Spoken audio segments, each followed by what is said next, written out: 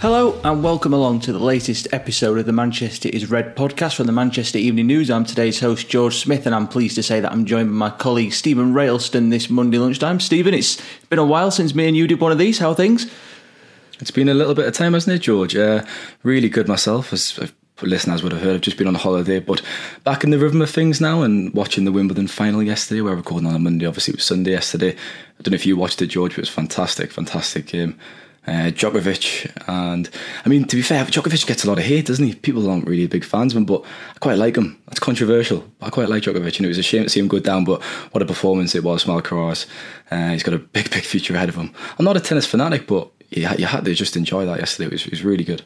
Yeah, it was a cracking contest and a great way to end what had been a decent fortnight, to be fair. Really good ending, cracking game, and one that I'm sure many people will remember. But away from Wimbledon and back to the football and Manchester United, there is, of course, only one place to start this lunchtime, and that is, of course, with the decision of Erik ten Hag to strip Harry Maguire of the club captaincy. Maguire issued a statement on his social media page on Sunday afternoon confirming that he'd held talks with the manager and he had the armband stripped away from him. Stephen, first of all, obviously this was the headline news over the weekend. It was one that we all felt was inevitable after the way last season went for Harry Maguire. And I think overall it's the correct decision for both the club and Maguire, isn't it? Yeah, completely. I mean, Ten Hag came in and his first press conference was in Bangkok when they did the pre-season tour last year, and two names dominated that press conference: Cristiano Ronaldo and Harry Maguire. Obviously Ronaldo's future was up for his uncertainty at that point. He didn't travel on the tour, and then the second questions and the third questions were about Maguire and would he remain captain. Obviously Ten Hag backed him, continued as club captain, but he was really just all but name, wasn't he? I mean, Fernandes was the real captain last season. He was the de facto leader. He had the real power in the dressing room. Maguire made just 8 league starts, and when you look at it, he slipped down that pecking order. Obviously Victor Lindelof was ahead of him for most of the season. Interesting enough, obviously Maguire kind of clawed back after the World Cup, because Varane, Martinez, obviously the first choice centre halves. Lindelof was third and Maguire was fourth in the pecking order. But after the World Cup, that changed and Maguire started to play a little bit more. Lindelof regressed and he was kind of fourth pick. But towards the business end of the season, obviously Maguire had that game against Nottingham Forest. He was guilty. He played his role in the severe defeat along with David De Gea, obviously in that game out in Spain. And he didn't really return to the team after that. And that wasn't a surprise. The wheels fell off for Maguire last season. He had a pretty decent first 2 years at the club. Obviously £80 million he was signed for in 2019. He was the most expensive defender of the world, obviously at that point, which was, a price tag was always going to follow him around, wasn't it? And he was never going to be able to live up to it because he was never worth £80 million. But yeah, it was last season really it felt like the beginning of the end. It felt really hard to come back from that. And he obviously fell down the pecking order, and rightly so. And as you've said, it was the right decision to strip him of the captaincy this summer. It did always feel inevitable, really, that it would happen.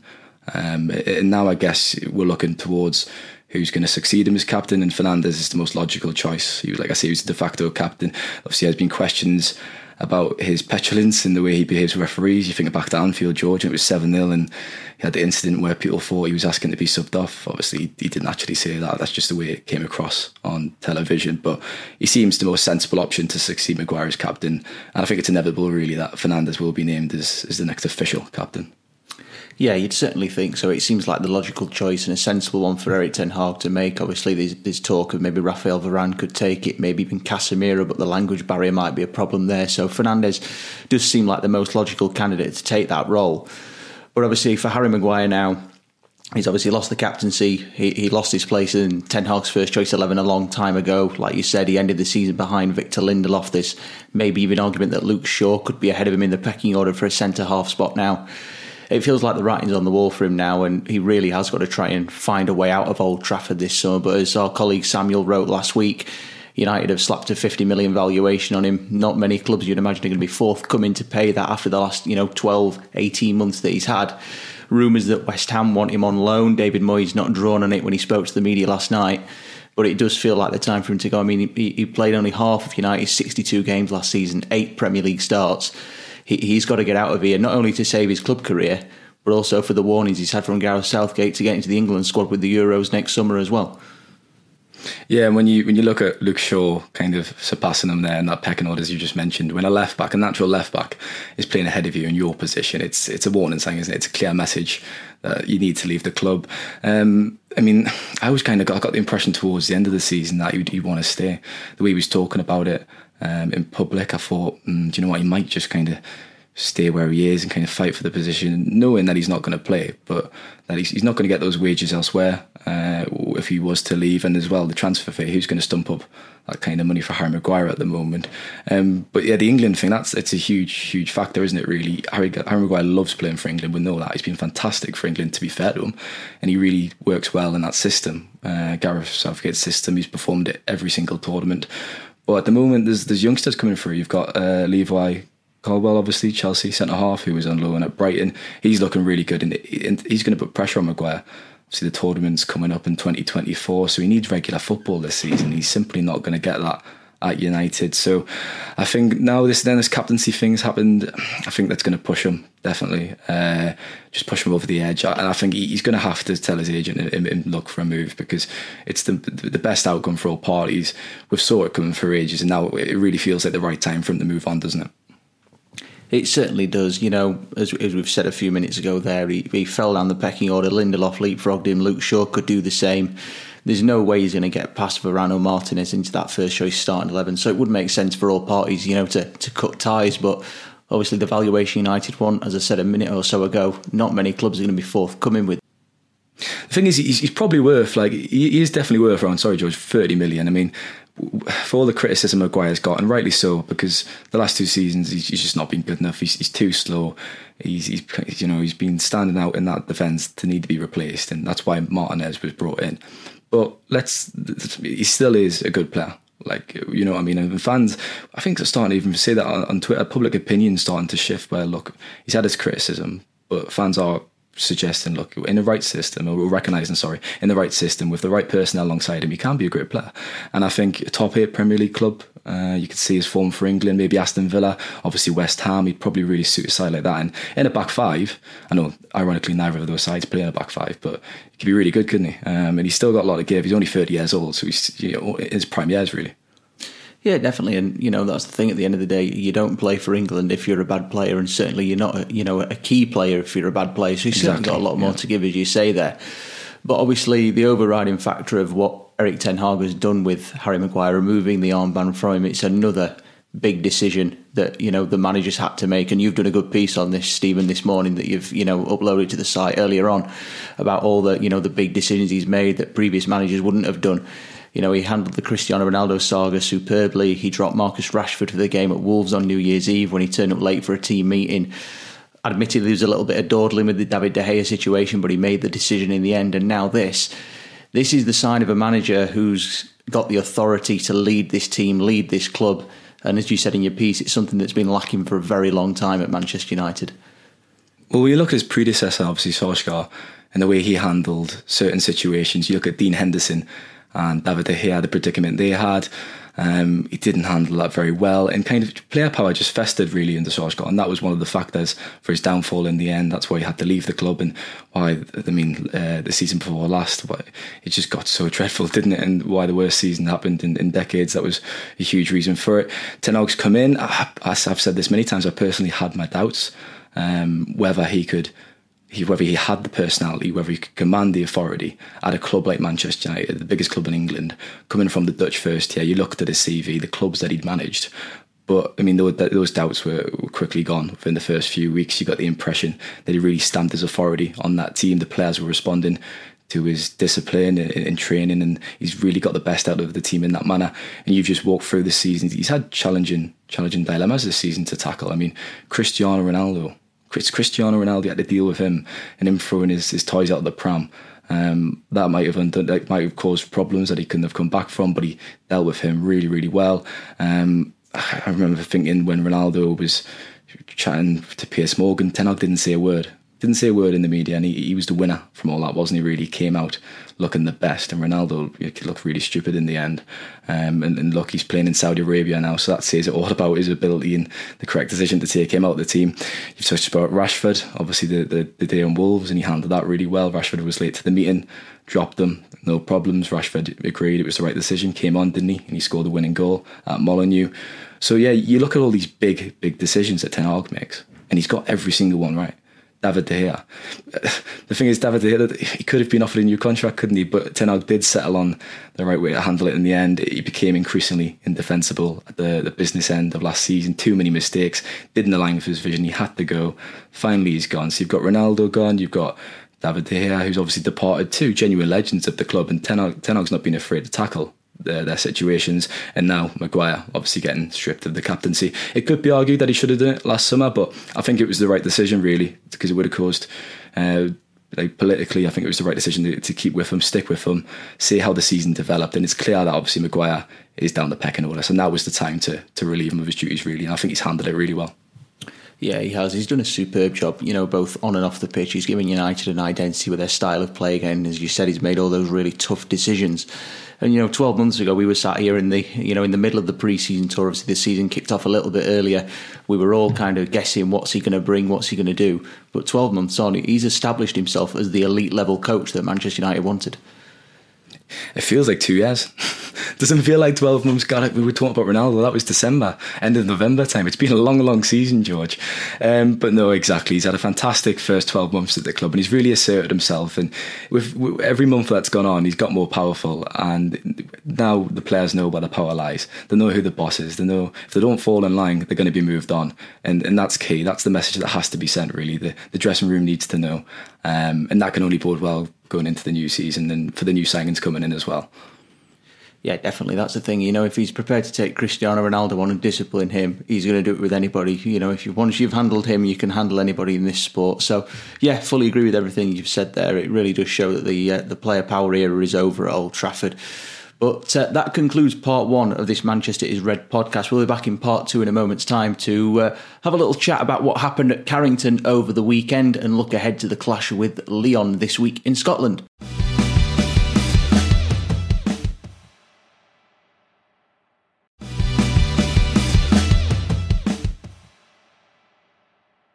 Welcome back to part two of the Manchester is Red podcast. As I said a moment or so ago, United welcomed their international contingent back to Carrington on Saturday morning, signalling the next phase of pre-season training, if you like.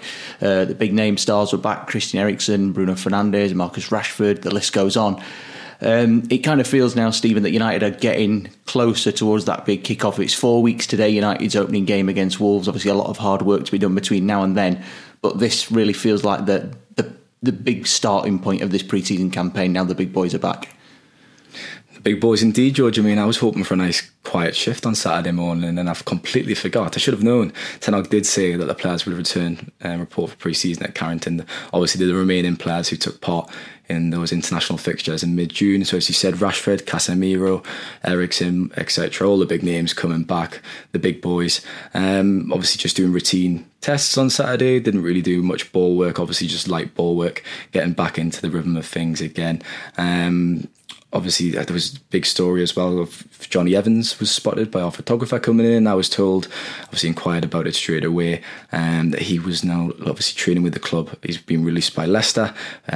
He's not looking to sign him, but fitness-wise, he's training with United at the moment. Came through the academy. Johnny Evans almost made close to 200 appearances, I think, with multiple major trophies at the club. So nice to see an old face back at Carrington, and it's obviously nice to see the club welcoming back, especially academy graduates. It's nice to have that kind of philosophy, isn't it, where if players are out of contract and they are looking for a new club, the doors are always going to be open at Carrington. And Johnny Evans is a senior professional. He's seen it all in the game. He's 35 years old, so his presence around the training ground can only be a good thing for the young lads, and he's been training with the academy as well, alongside the main group.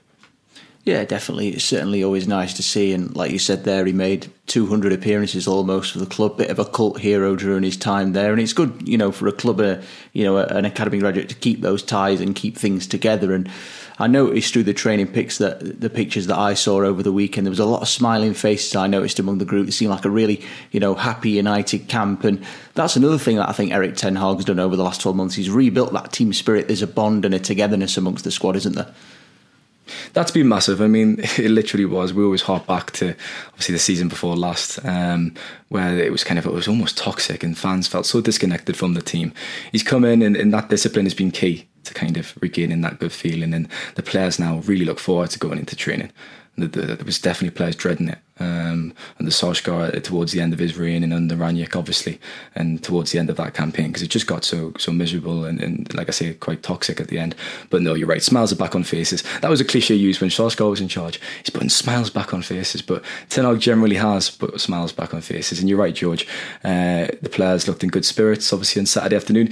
A lot of youngsters taking part in training. You've obviously just mentioned Lyon, which is the fixture coming up at Murrayfield in Edinburgh on Wednesday, and a lot of youngsters will feature in that game again. I think the players who have just returned, so let's say Casemiro or Rashford, they're actually unlikely to play on Wednesday against Lyon because they've only just came back to Carrington obviously. So I think supporters can expect a very similar team to the one we saw against Leeds in Oslo. So a few senior heads to begin with, Mason Mount for example, Jadon Sancho, Aaron Wan-Bissaka, Varane and Martinez again, with a blend of youngsters obviously. I think there was around 10 youngsters I counted actually in the training photos in the end. And a shout out to James Nolan as well, who supporters might not be familiar with. He's 17 years old. He turns 18 in October and he was training with the first team on Saturday. He features quite heavily for the under 18, so it was great to see him involved, and obviously quite significant for a 17-year-old really to be training with the first team, which is great to see. And that's something Ten Hag's discussed. He discussed it after the Oslo game, where the club will always want to try promote youngsters, and Ten Hag gets that. He's from Ajax, who have a fantastic record of bringing you through from their academy, so it's really great to see that as well. Yeah, definitely. You see it obviously within the United DNA to promote from within and bring these youngsters up through the ranks as they progress. And like you said there, for someone like James Nolan, for the experience of getting to train, even if it's just a one-off with the likes of Marcus Rashford, Casemiro, Christian Eriksen, that the confidence and the harmony they must take from that. What an opportunity. And, for them potentially to maybe get some minutes on Wednesday at Murrayfield in that game as well. It shows that Erik ten Hag is willing to give everybody a chance in pre-season. He definitely is. A funny little story actually. Kobbie Mainoo, I think he's going to be the breakout star really of this pre-season. I think supporters are starting to realise how much talent he's got. I was talking to a coach who works with Mainoo, and he described his first training session when he trained with the first team, which was I think last season now, so quite a long time ago. But he came back and the coach said to him, "Kobbie, how was it? How did you do?" And Kobbie Mainoo, obviously, he's a very grounded lad. He keeps his head on his shoulders and he kind of, I did okay. I did all right. That coach then spoke to two senior players and they were like, no, he did really well. He really held his own. So that just shows you the kind of personality of Kobbie Mainoo anyways. He's never going to big himself up. He's quite a humble lad. But obviously the youngsters, he's one of the main ones, isn't he, who we're really excited to see more of on this tour. United are flying to America after that trip to Edinburgh on Wednesday. So they've got a game against Arsenal on Saturday afternoon. And Hannibal and Kobbie Mainoo were the ones that kind of really stood out against Leeds. So hoping to see more of them. I think long term, I think Kobbie Mainoo would probably develop into a number 8. He's played in different positions for the under-21s when I've been along to the games, and that's always going to be part of the plan for coaches because they like to play them in different roles to really test them and really challenge them for the under-21s and kind of accelerate the development. You've got to keep giving these players problems so they're not too comfortable. But I think long term he'll be a number 8, and I think that's kind of the position he played against Leeds as well, alongside Mason Mount and Hannibal in Oslo. Obviously, it was last week. Yeah, he was certainly effective in that game against Leeds. He was very, very good in that first half. I thought arguably him and probably Mount and Ahmad were probably the standout 3 in that opening 45 minutes. Mainoo really bossing the game. But speaking of youngsters, well, he is still a youngster, even though we do class him now as a first-team regular. Alejandro Garnacho, it's easy to forget he's only 19 with the hype that surrounds him. You can't miss him, George, with that blonde hair now. He stands out like a sore thumb, doesn't he? He does. I mean, to be fair, a lot of them have got the blonde tips, so maybe not actually. You can't miss him with that trim. But Garnacho over the weekend, there was a little bit of a momentum on social media, a bit of a conversation about his kit number because people picked up on the fact that he'd not got a number on his training top. But when some more pictures dropped later, there was still the number 49 on his shorts. Obviously, he's missed out on the number 7 shirt that's been awarded to Mason Mount. But obviously there's still talk that he could get an upgraded number. Talk maybe of possibly the number 11 shirt, depending on what happens with Mason Greenwood. Does it really matter that much, Stephen, what number he's got on his back? Because obviously there was a lot of hype about him getting the number 7 shirt. He's got to get it. It suits him down to the ground. But realistically, you know, him not getting that number 7 shirt probably eases the pressure on his shoulders for now. You can't get away with anything these days. I mean, supporters are so eagle-eyed. The second a photo drops on social media, fans are so quick on it. It's quite impressive, to be fair. It's quite a skill. I mean, it's our job to kind of analyse those things as well and spot those things. So maybe we're just getting outdone. But you're right, George. So obviously he didn't have a number on his kit. Obviously, Garnacho, it was 49. But he's got such an increased role in the squad now, really. He's kind of the second in line on the left wing behind Marcus Rashford. He took over Jadon Sancho last season. So he is probably going to get a number, or we know he's going to get a number to kind of reflect that importance or the increased importance that he's got. Which number that'll be, the jury remains out. We'll have to see, as you said. Number 7's been taken by Mason Mount. You think of the world-class number 7s the club's had over the years, Cantona, Beckham, Ronaldo. I think it's probably a blessing in disguise, you're right, George, that Garnacho didn't get that number 7, because let's not forget, he is just a very young lad. It is a lot of pressure to wear that shirt. However, I will say he could probably handle it. He's a very, very confident young lad. He believes in his own ability, and I think that's quite endearing, actually. I think in this country we're kind of conditioned to not like these kind of borderline arrogant players or really confident players, because the Americans love them, don't they? They love kind of these big personalities, and us Brits were kind of conditioned to like more of someone who's a bit more humble. But if Garnacho was given that number 7, I think he would have been fine with it. But yeah, we'll have to see what number he's going to be given. You've just said number 11 possibly, but Mason Greenwood still has that number, so we need to see what happens to that situation, if possibly a few more pieces on the chessboard need to be moved around before Garnacho's given a new number. Yeah, definitely. And I think, you know, possibly part of the reason why he didn't get the number 7 shirt is obviously Marcus Rashford's ahead of him in the pecking order for that place on the left wing, and it's going to be impossible to dislodge him after the season he had last year. Garnacho, I had a look at his numbers actually the other day. I think it was one day towards the back end of last week, and 10 direct goal contributions at the end of this season with very healthy numbers for a 19-year-old. But only 2 of those 10 contributions came as a starter, which suggests he is more effective at the minute as an impact player off the bench late on in games. So that's probably another reason why Erik ten Hag has not, you know, given him that number 7 shirt, doesn't quite consider him as the starter yet. But there is going to come a point, probably maybe a year, 2 years down the line, where he is going to want to start every week. But obviously Marcus Rashford at the minute, he's got that left wing position tied to his name.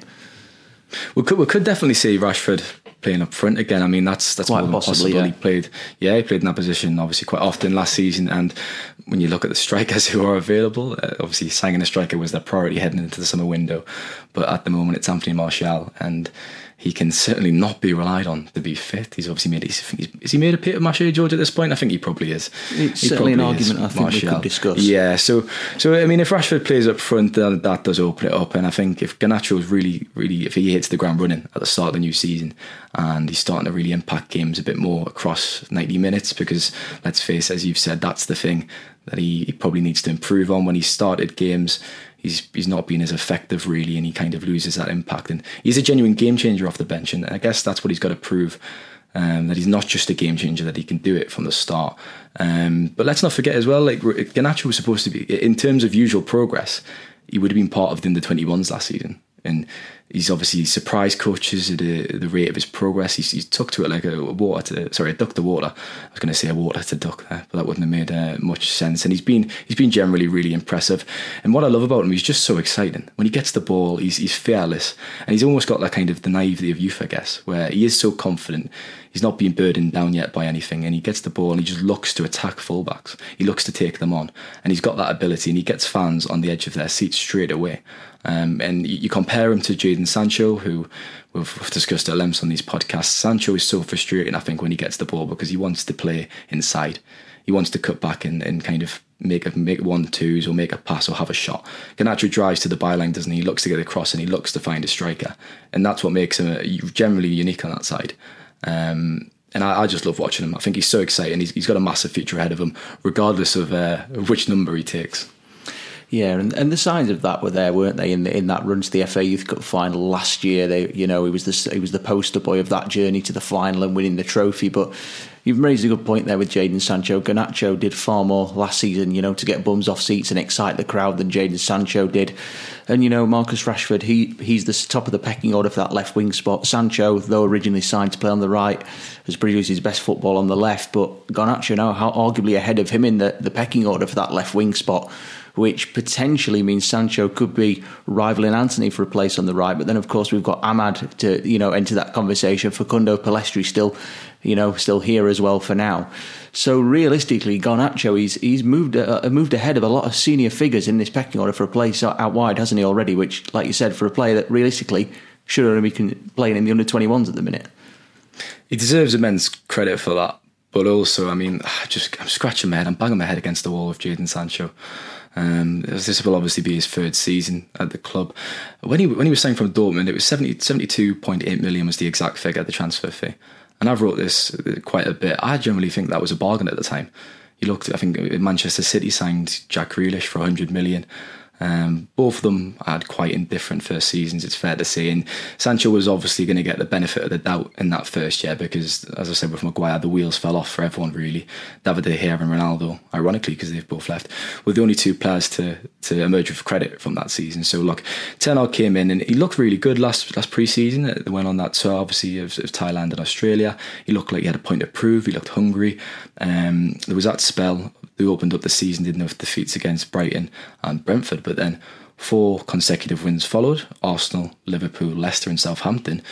Sancho scored against Liverpool and he got the ball in the box, did that little swivel. It was a fantastic goal. And then he scored the only goal against Leicester at the King Power Stadium as well, 1-0.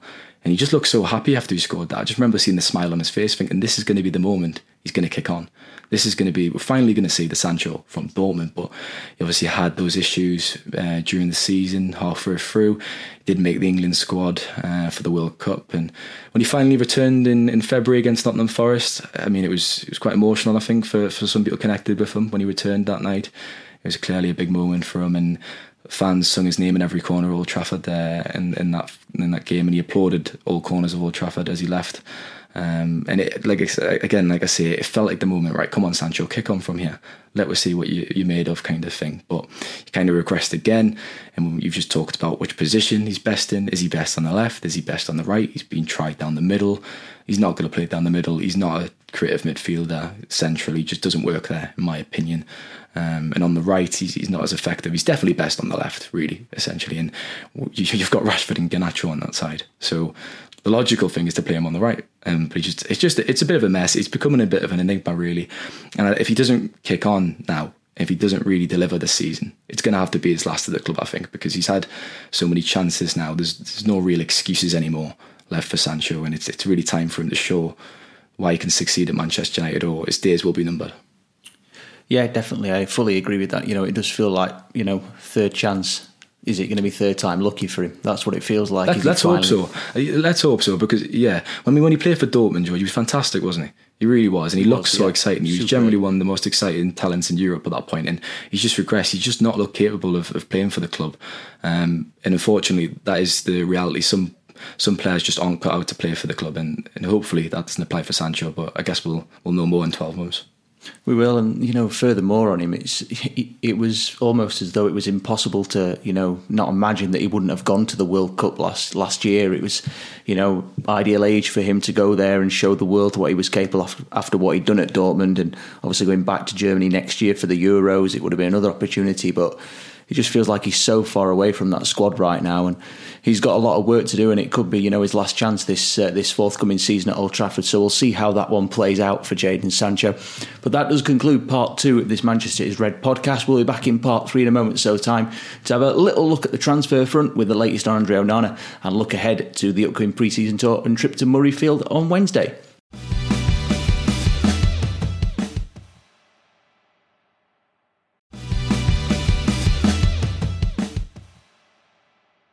Welcome back to part 3 of this Manchester is Red podcast.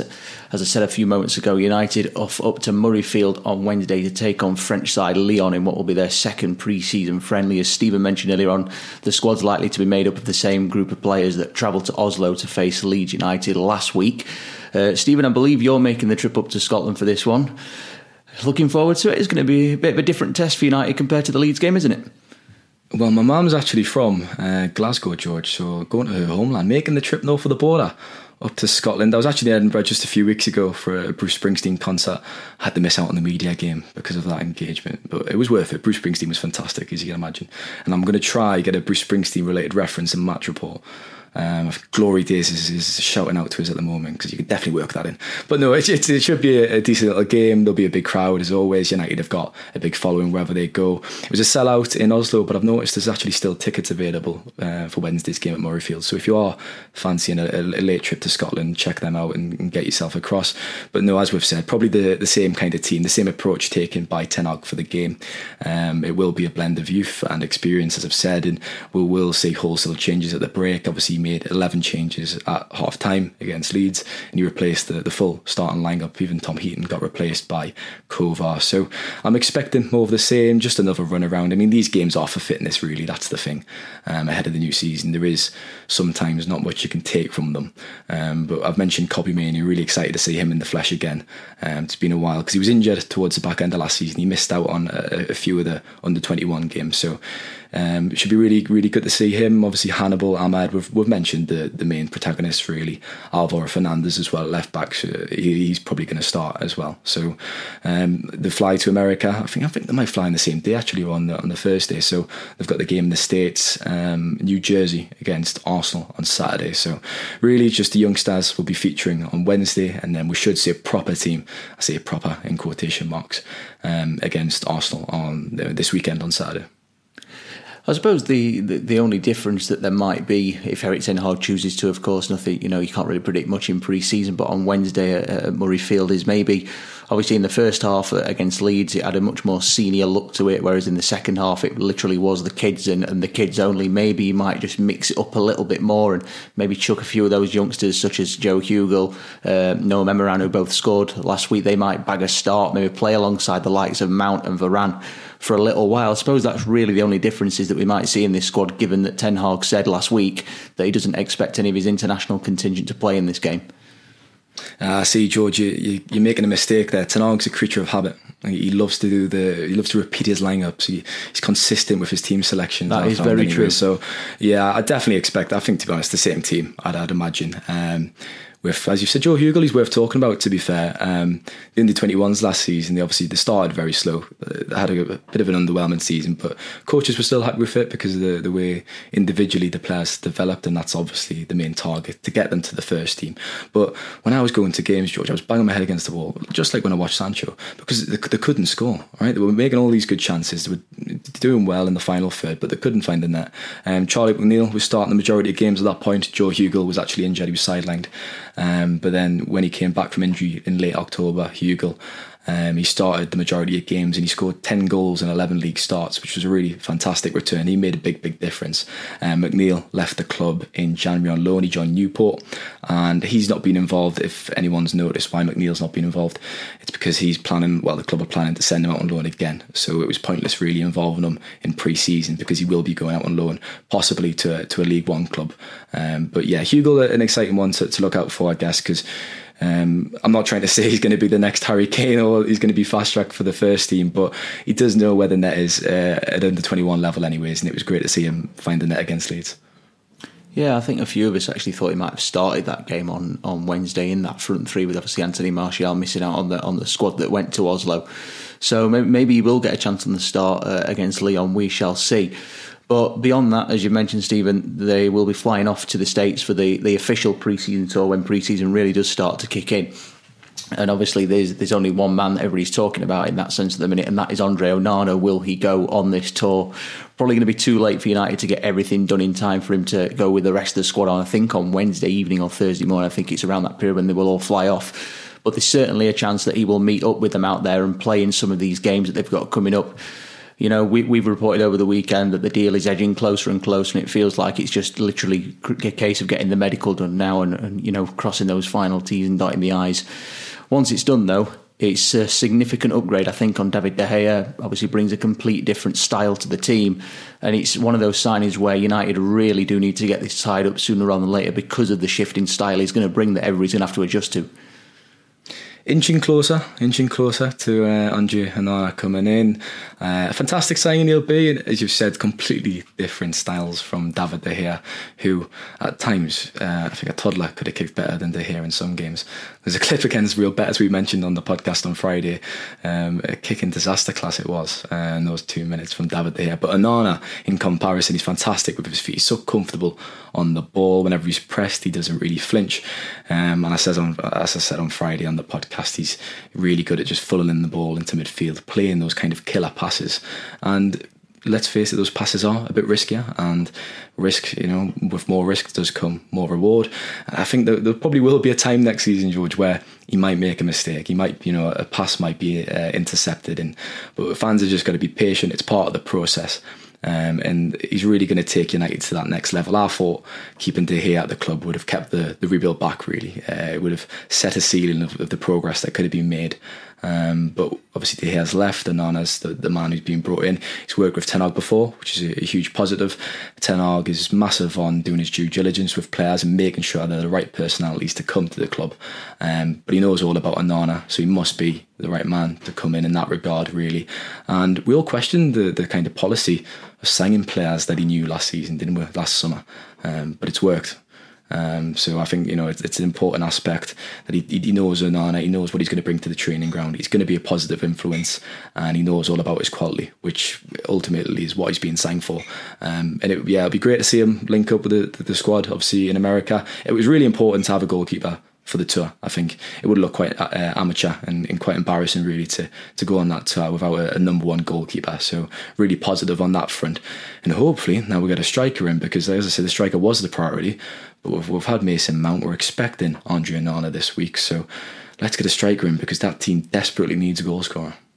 It certainly does. I mean, Rasmus Højlund has obviously been identified as the primary target now. Obviously, the ship has seemingly sailed with Harry Kane. That's going to be a non-starter. But Højlund, it's another one of these, as I've done a piece this morning, which kind of resembles a bit of a gamble because of his age. He's only 20 years of age, doesn't turn 21 until next February. But I think Erik ten Hag, based on what he did last season with the signings he made, such as Lissandro Martinez, Christian Eriksen, obviously on a free transfer, Tyrell Malacia as well to an extent, he's earned the right to take these gambles, because more often than not, he has nailed the recruitment in the last 12 months.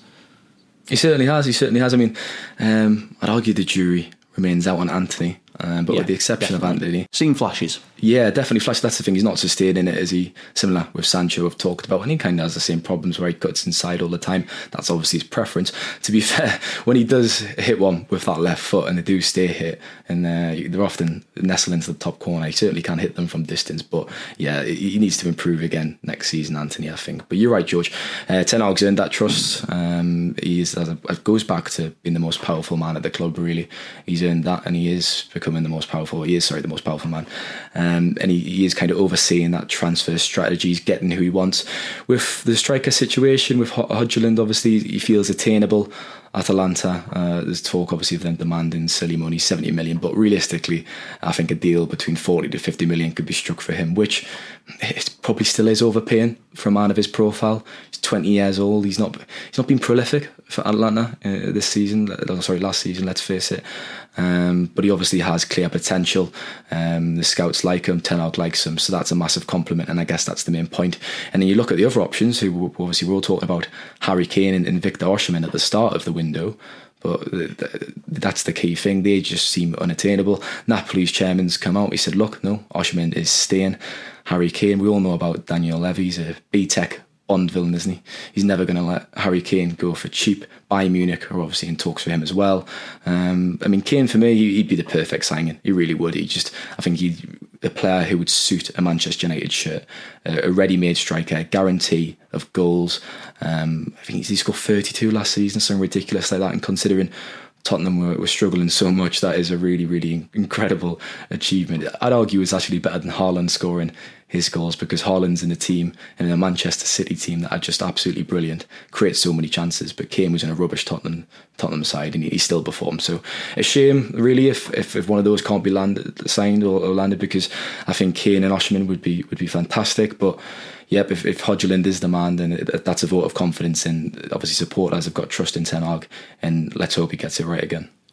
Yeah, definitely. And I think just lastly as well on Højlund, it is a bit of a risk. It is a bit of a gamble. I think he only scored 10 goals last season. It's not exactly a record that, set the world alight, but he's only 20 years of age. He's got a lot of potential. If it is a move that works out well and he does, score a lot of goals, he's got the potential to fill that number 9 spot for maybe up to a decade and beyond. And as well as that, if it pays off and he is the striker United side, Erik ten Hag effectively has rebuilt the spine of that team all the way through from Onana all the way to Højlund with Martinez and Casemiro in there as well.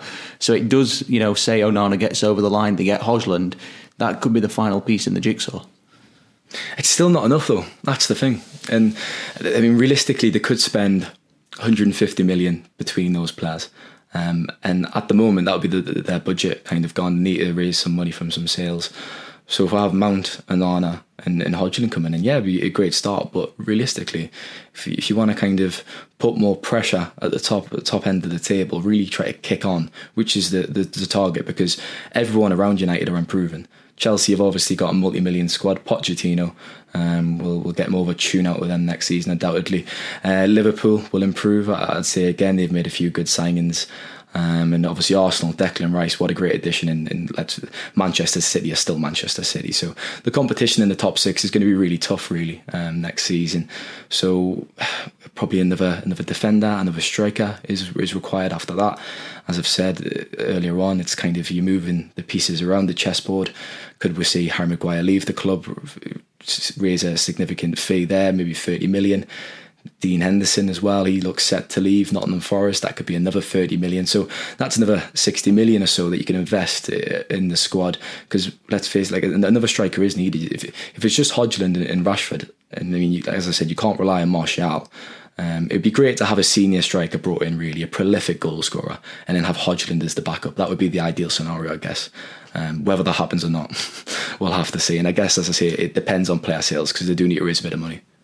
Yeah, they certainly do, and that's going to dictate how this window goes between now and the 1st of September. And I think there's also an argument as well, maybe for another backup defensive midfielder. If they lose Casemiro, that midfield looks quite light. And Casemiro loves a yellow card and a red card. He does. So, he's definitely going to be suspended at some point next season. That's just inevitable. And 31 years of age as well, with no guarantees he's going to be able to play every single game. If United progress deep into both domestic cup competitions like they did last season, they've got the Champions League to contend with as well. So, I think personally another defensive midfielder could be something United look at. There's been talk of Sofian Amrabat. Again, is the budget going to allow them to do that? Time will tell. It's going to be a lot relying on player sales, and that's somewhere else that United really do need to try and speed up the process with, even though, of course, that is an easier said than done task. So, I think that brings an end to this week's episode of the Manchester is Red podcast. A big thank you to Stephen for joining me. George, one thing I will say, sorry, I'm interrupting your outro there, George, which is a bit of a disgrace, but what I will say, if United do sign Andrew Onana this week and they don't use Rihanna's song, Onana, What's My Name, it'll be a disgrace, George. It'll be a travesty. So let's hope. I'm not going to sing it. You're not going to get us singing it before the end of the podcast. But let's hope they use that song. It seems too good to be true, doesn't it? It certainly does. But it'd be quite a good way to announce him that. So keep your eyes peeled, maybe on United's social pages, to see if they do get that Onana deal done and see what song maybe comes with it. But that does officially mark the end of this episode of the Manchester is Red podcast. As always, if you enjoyed listening to this episode and would like to watch it as well, we are now on YouTube. Just search Manchester is Red and you can subscribe to the channel there. We're also available on TikTok now as well, so make sure you head over there to Man United MEN and drop us a follow. As ever, we'll be back later in the week to discuss the latest United news, possibly reflect on the signing of Andre Onana perhaps, and look ahead to the start of the pre-season tour in the US. Have a good week, and we'll catch you again very soon.